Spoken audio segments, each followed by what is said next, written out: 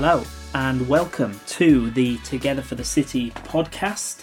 You're here with your hosts, John James and Neil Powell, church pastors in Birmingham, UK, and authors of the book Together for the City, How Collaborative Church Planting Leads to Citywide Movements. So thank you for joining us especially today. If you're coming back for more. Yes, exactly. Yeah. So this is a series of podcasts that we're doing, a short run of conversations that we're doing, talking around some of the issues that are raised when churches seek to partner together across some of the traditional tribal boundaries to see new churches planted in a city. And today we're talking about leaderless organisation. Yes, and many people might think we're talking about my church there. Exactly. Yeah. I think my whole life is lived as a leaderless organisation. Yes, or my football team, Yeah, exactly. So we're talking about leaderless organisations because there's a sense in which to exist as a movement, a collaborative movement, is actually to exist in a slightly different way to the way organisations are normally run and led. Neil, what is the difference, would you say, between seeking to belong to, say, your church or your denomination or your network, and then belonging to something like a collaborative movement? Yeah, I think this is absolutely crucial to understanding how you can meaningfully partner with other churches that are not part of your own network. So we're used perhaps to being part of a denomination, or I'm part of FIC, which is an independent evangelical affiliation. Many of us are in church planting networks of one shape or another, but movements are more organism than organisation. So if you're going to talk about them in terms of being a network, if you want to use that language at all, we sometimes use the language of a network of friends. And they're highly relational and very organic gatherings of Christians within a particular area or a city. So there's no compulsion to be part of it. Yes. You know, you're not in by virtue of being in a denomination. Or compelled to be there because you're part of a network that you've signed up for in some measure. So they're quite fluid, they're very organic, and they're very relational. They are, if you use the language, a network of friends. One of the things that we sort of mention in the book is the difference between the tower and the square, basically. And so we talk about, I mean, it's not our idea, it's stolen from a book by Niall Ferguson, but the whole idea is that with an institution, it is a kind of tower system. It's a hierarchy to some degree or another in order for the thing to function well. But a square is kind of the opposite. It's like the marketplace of ideas, really, where people voluntarily gather together and interact in a way that is kind of mutually beneficial, and in a way that kind of gets stuff done and makes stuff happen. But it's not organised in the same way. It's not hierarchical in the same way that a tower is. And I guess Niall Ferguson's point in his book is that actually for movement dynamics to really exist, for that kind of virality of an idea, you'd need to not just have the strong kind of relational nodes that might exist in a very organised system. You also need to have the weak relational nodes. You need the nodes where people kind of bounce ideas off each other, come into contact with people they wouldn't normally come into contact with, and that kind of thing. But I suppose what that means is that the marketplace needs to be attractive to some degree. There's got to be a sort of a something compelling about the marketplace in order for people to even want to show up. Everybody's busy.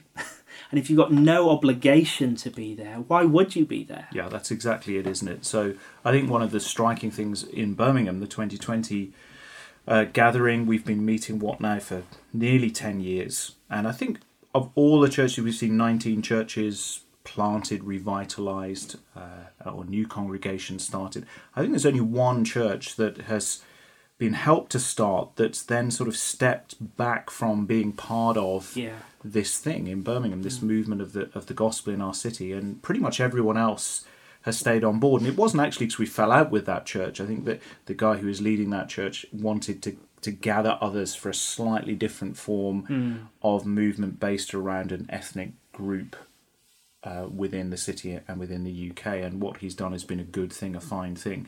So I guess the question is, as you say, why do people keep coming? What is the glue that's holding us together? Because it's not that your boss is breathing down your neck. No. There is no boss. It's a leaderless organisation or living organism in that sense. And I think we say two things really. One is a really sharp vision, a compelling vision. Yeah. And for us, we had the last podcast, we were looking at numbers. We were thinking about why have a goal and the value of a stretch goal.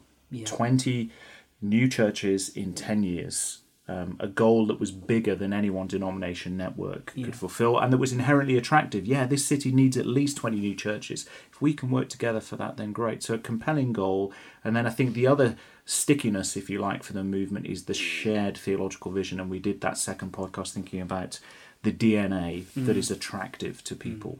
That desire to be about a city, to see the gospel go out, and to see all sorts of different kinds of churches planted that might effectively reach the city. So I think those are the two things. And then the friendships that form become highly valued and important to us. I think that's our reflection. Do you think? Yeah, I think that's absolutely right. So I mean, from a personal experience, we started a church revitalisation project back in 2010. There was no obligation to belong to 2020 Birmingham. Actually, at the time, 2020 Birmingham was more of a conversation that had begun rather than sort of an obvious entity that you could kind of look in and see what was going on. But I think it was very clear very early on that it was going to be a tremendous blessing to belong to this and to be a part of this. It's particularly in the church revitalisation context, to be rubbing shoulders with others who are church planting and extremely missionally minded on the front line, just as we were seeking to kind of move the church back into that place. That was just massively helpful. But there was no sense in which anyone was kind of picking up the phone saying, look, you weren't there, or are you coming, or anything else. No one's got time for that kind of thing anyway. It was actually thinking, well, actually, what's going to best serve us as we seek to get going? Actually, there's something we kind of gain from being a part of this. But also, actually, if we want to be a church with a bigger vision ourselves, then this is a great context to play a part for something that's for the whole city. I suppose it's important to say that in a sense, probably most organisations or most people or most churches would operate both within towers and marketplaces. They're not necessarily being pitted against each other. Not the at all. institution and the movement. They just play different roles and they function in different ways. But I guess one of the questions it inevitably raises is, how do you lead a leaderless organisation? Yeah. What does that actually look like on the ground? Because I mean, it's not the same, is it, that everybody necessarily has an equal voice, or is it on the ground? I mean, what does that mean, Neil? I think that's such an important, such a valuable question, and I think the leadership is present and real. In other words, there have to be people who really gather people together and really set out the vision, and by inspiration, example, and encouragement, urge people on to be part of this bigger thing for the city. So there are leaders in the room. Yeah. I think there are always leaders in a room, but here the leadership is through influence rather than through authority. So in your denomination or even within your church structures, it's right and proper that there's hierarchy and authority, like the tower, as you say, but in the marketplace, you just lead by example and by influence. So I think one of the questions about whether or not the time is right in your city to try and bring people together for a collaborative church planting movement is leadership.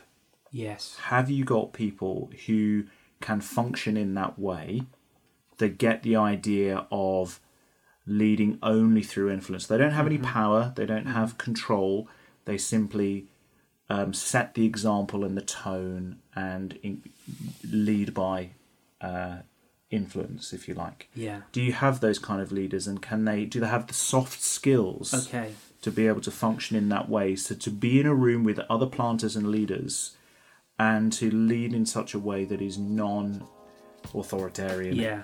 Yeah, absolutely.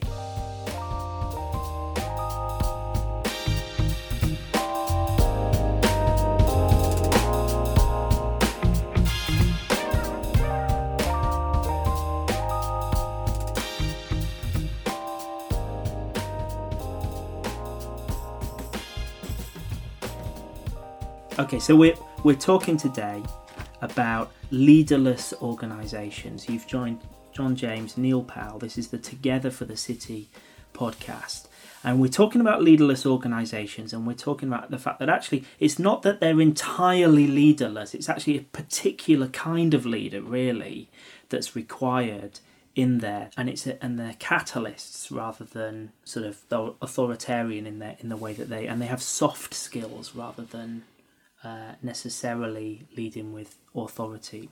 And as you kind of think about what makes a catalyst, we've kind of touched on their ability to inspire others, perhaps their emotional intelligence to some degree, the fact that they can meet people where they're at and influence in such a way that people want to follow to some degree what's going on. They want to help others. They have a genuine interest in other people.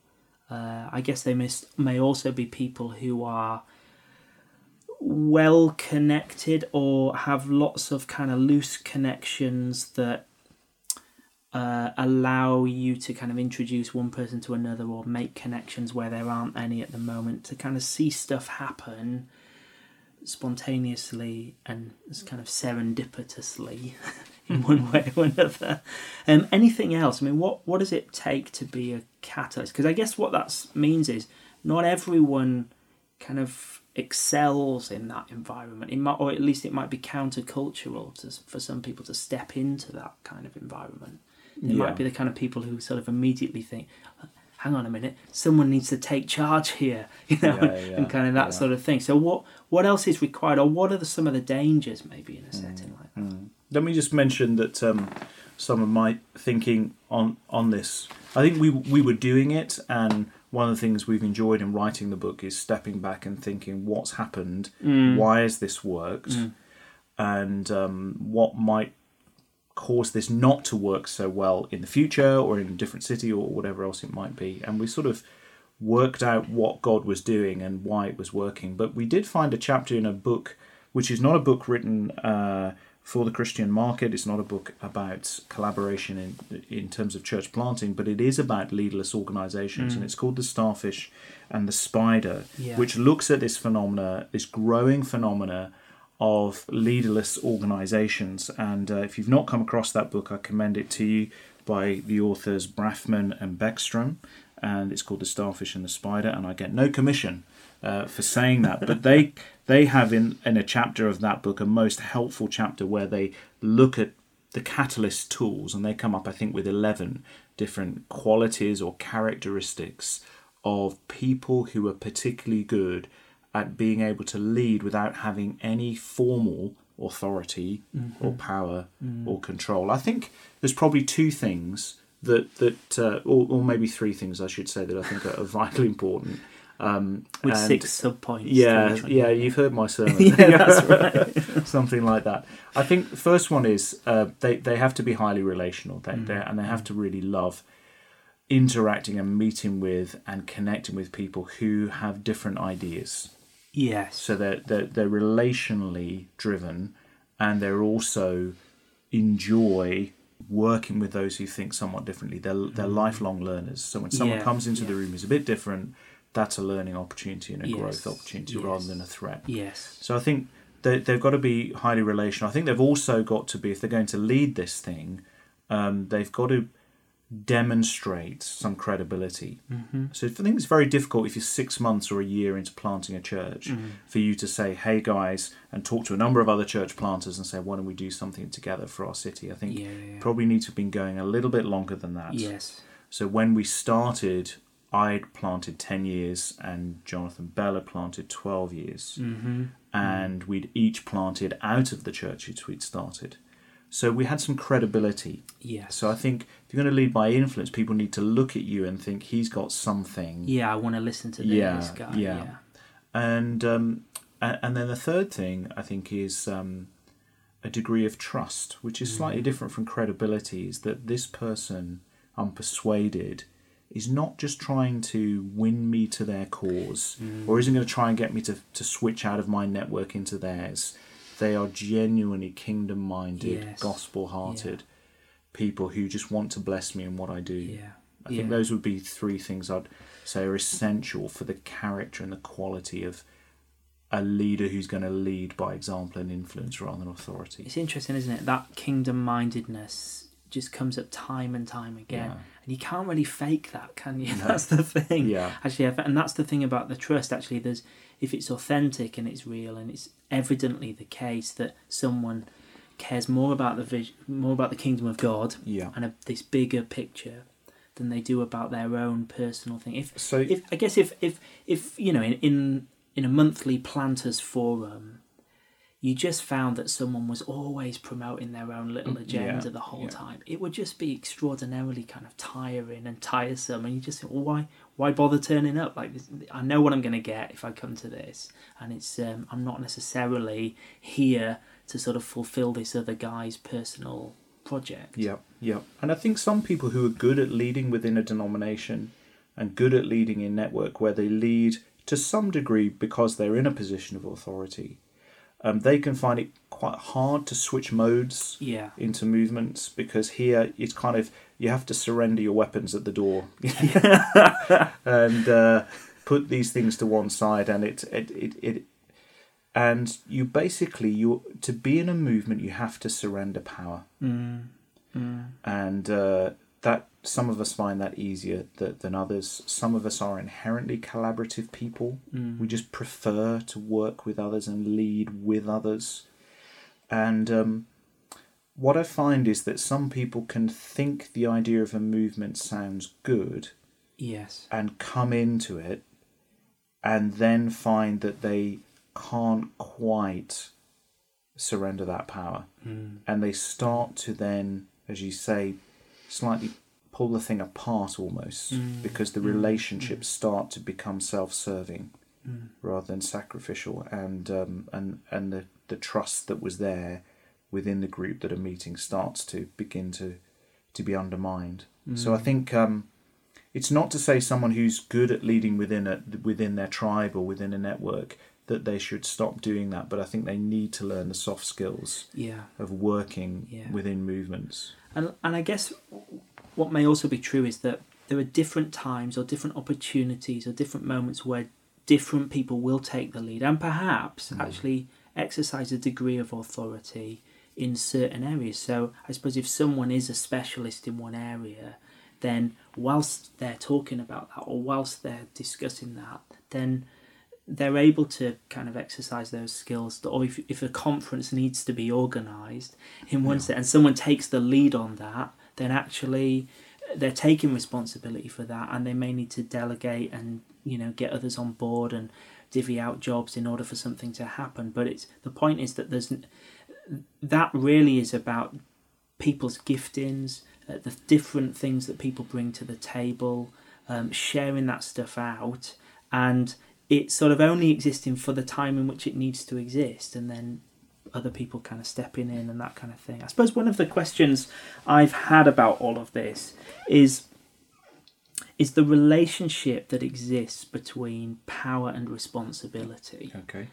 And that's something that is important. Like, actually, the more, you know, with great power comes great responsibility.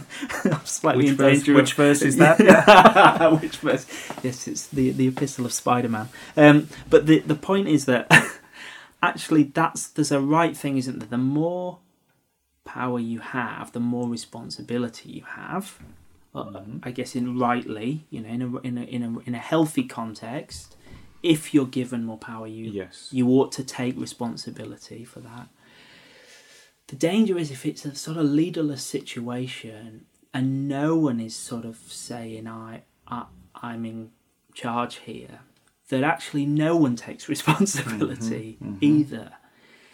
I don't know if you've got any thoughts just on that, how you together continue to take responsibility for something whilst also recognising you probably don't hold the same degree of power that you might in a different setting. Yeah, that's good.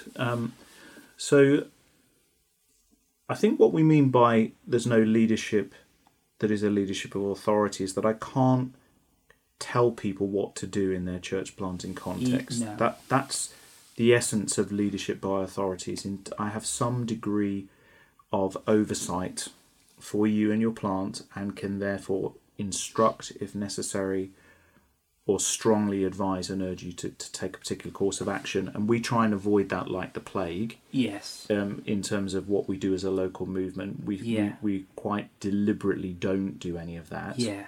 And I think that's why it's important that these city movements are not people's primary affiliation. Yes. That they are part of a denomination, they are part of a network, so there is leadership with authority that speaks into their church planting context. So when it comes to the individual planter and what they are doing on the ground, I think in that sense we're leaderless. We're not trying to tell them how to lead a church.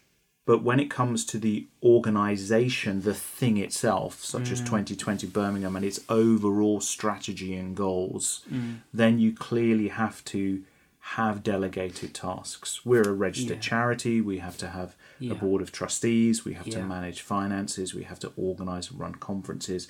We make strategic decisions. Yes. And we therefore need to know who takes responsibility in which areas. So in the book Starfish and the Spider, they do talk about leaderless organisations, but they also talk about and make a case for what they call a hybrid organisation. Okay. Which is, if you like, leaderless on the ground. So, for example, I can't tell another church planter how he's got to go about doing what he's doing. But has a centre, and in that centre there's a degree of responsibility and delegated tasks and organisation. So a movement is a living organism, but it is also, to some measure, an organisation. So it's an organised organism, if you like. So it's not, we hope, chaotic. We never know what we're trying to do or what our strategic goals are or how to use the money that donors have given to us or when to run a conference and so on. And I think what we therefore in that situation do is look for people who've got some capacity and some time, who are amongst the church planting team, who can take on certain key responsibilities of trustees or helping coaching planters or whatever else it might be. Yeah.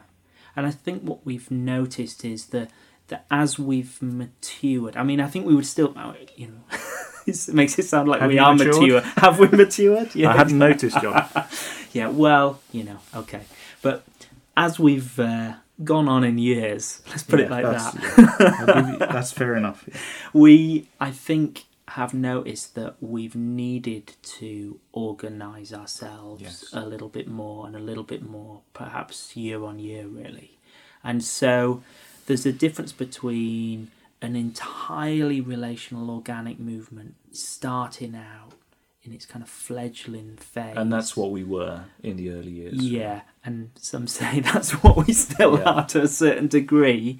But what we've recognised is the importance of, as we've grown and as we've developed, actually just beginning to put some trellis around what we're doing in a way that means we can function and scale up and push on in a way that means no one gets burnt out or not too much falls to one person or that kind of thing. So in that book, Starfish and Spider, they wrestle with that question when they say, what is the optimal mix? What is the optimal mix of decentralised and centralised attributes?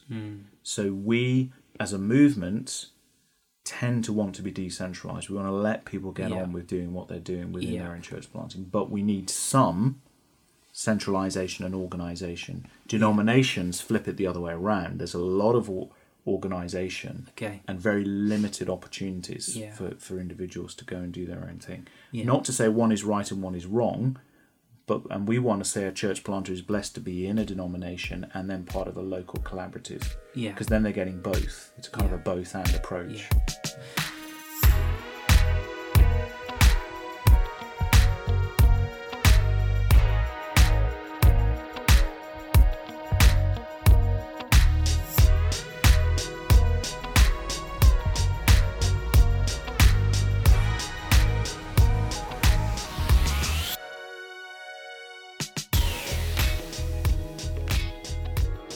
So you're with John James, Neil Powell, the Together for the City podcast. We have been talking about leaderless organisations, and we're just sort of coming towards the end of the podcast. I just had one kind of final question really about all of this, which I hope you can help with, Neil, which is really that there's a sort of inherent tension. I mean, it's an observation really, which you might have some comments on, but there's a bit of an inherent tension, I think, between the fact that the thing that draws us together as a leaderless organisation are really the vision that we have for the city and the values that we hold as an organisation. But because we are sort of saying we're organic and we're not kind of top down, we're a square, not a tower, to use that language, there's a danger that therefore the vision and the values become kind of unprotected and sort of fair game and up for grabs, and could change and evolve and be sort of contested and pulled in different directions. And I suppose what we've been saying is that finding this optimal mix really is essential to the ongoing health and future of this thing. And I suppose with that means there is, to a certain degree, those at the centre become the custodians then of the vision and the values of the movement. Is that fair? Do you think that's right? So the closer to the centre you are, the more you will take responsibility for the preservation of the vision and the values of the movement. You kind of become gatekeeper, if you like, gatekeeper or a guardian of that stuff. So I think, so the vision and the values, so we were very clear what we were about from day one. It's not as if that those people exercising that form of leadership, those kind of guardians, it's not as if they're trying to promote a different agenda or to in any way sort of change things. They're just trying to say, how do we ensure that we protect who we are and what we're about, and to keep that strong. So something like Alcoholics Anonymous is leaderless in the sense of how that functions. That's a classic example that, again, is mentioned in the Starfish and the Spider book. The people are not at liberty to change the steps of the program. You know, that is protected. That is essential DNA. But the way in which groups are formed and meet, there's an enormous amount of freedom for these groups helpful. To just happen spontaneously. Yeah. And I think that's what we think is important for us in Birmingham, is that almost to be able to ensure that we can be this dynamic, life-giving organism, we need to therefore protect its health and vitality. And there need to be a few people who've just got a little bit of wisdom to make sure, hang on, we're not losing our way here. Yeah. And call them guardians, gatekeepers of the DNA, if you like. They're generally the older folk who've been around for a while, who can just see things, the wisdom of the years that they have. They have played an important role, because otherwise it will kill itself. Yeah. Okay, well, look, we probably need to wrap up there, but just as we finish, are there any, maybe just one or two sort of unique blessings that come with belonging to what we've been calling a sort of semi-leaderless organisation? But what is sort of uniquely kind of beneficial, would you say, or have you noticed belonging to 2020 Birmingham around this whole area? Well, it's like nothing I've ever been a part of before, so it feels its culture. It feels very different, and in a healthy way. We've said in a number of these podcasts just the joy and the privilege of putting aside our institutional biases and self-promotion to be kingdom-minded. And there's just something energizing about being in a room with other people that I can seek to bless and influence, even though I have no formal say over what they're doing. I guess it's risky in one sense, but life-giving and energizing too. It feels like New Testament Christianity in lots of ways, in that sense, in terms of how the church is related to one another. I mean, we met yesterday for our Planters Forum, and I think I have to say, this is a unique place where you have such a kind of broad variety of people around the table, and you get to kind of learn from one another and talk to one another. There was someone when we met yesterday who'd come for the first time, just about to plant Black Majority Church in the city, and it was just a real blessing to have them as part of the group. And I sort of thought, I'm really looking forward to getting to know you. I'm really looking forward to learning from you. I'm really looking forward to hearing kind of your wisdom around all of this. And I was also kind of sat next to a kind of Indian evangelist who'd come to the city. A Pakistani evangelist nipped in to kind of say hi to us all because he was on his way to do something else. And Jonathan Bell was leading the hosting the kind of session, and he brings his kind of unique kind of way of doing things to the way that we pray together, the way that we worship together, which is always kind of joyful and inspiring to be a part of. And then I had the opportunity to kind of share the thing that I'd been working on in relation to Christ as our high priest, and the significance of that for us in our ministries on the front line in the church planting setting. And I don't know where else I would ever get that, except for that room. And so for that, I'm extremely thankful. Right, good. Neil, thank you very much. Thanks ever so much for being with us for the Together for the City podcast, and we hope to see you again next time.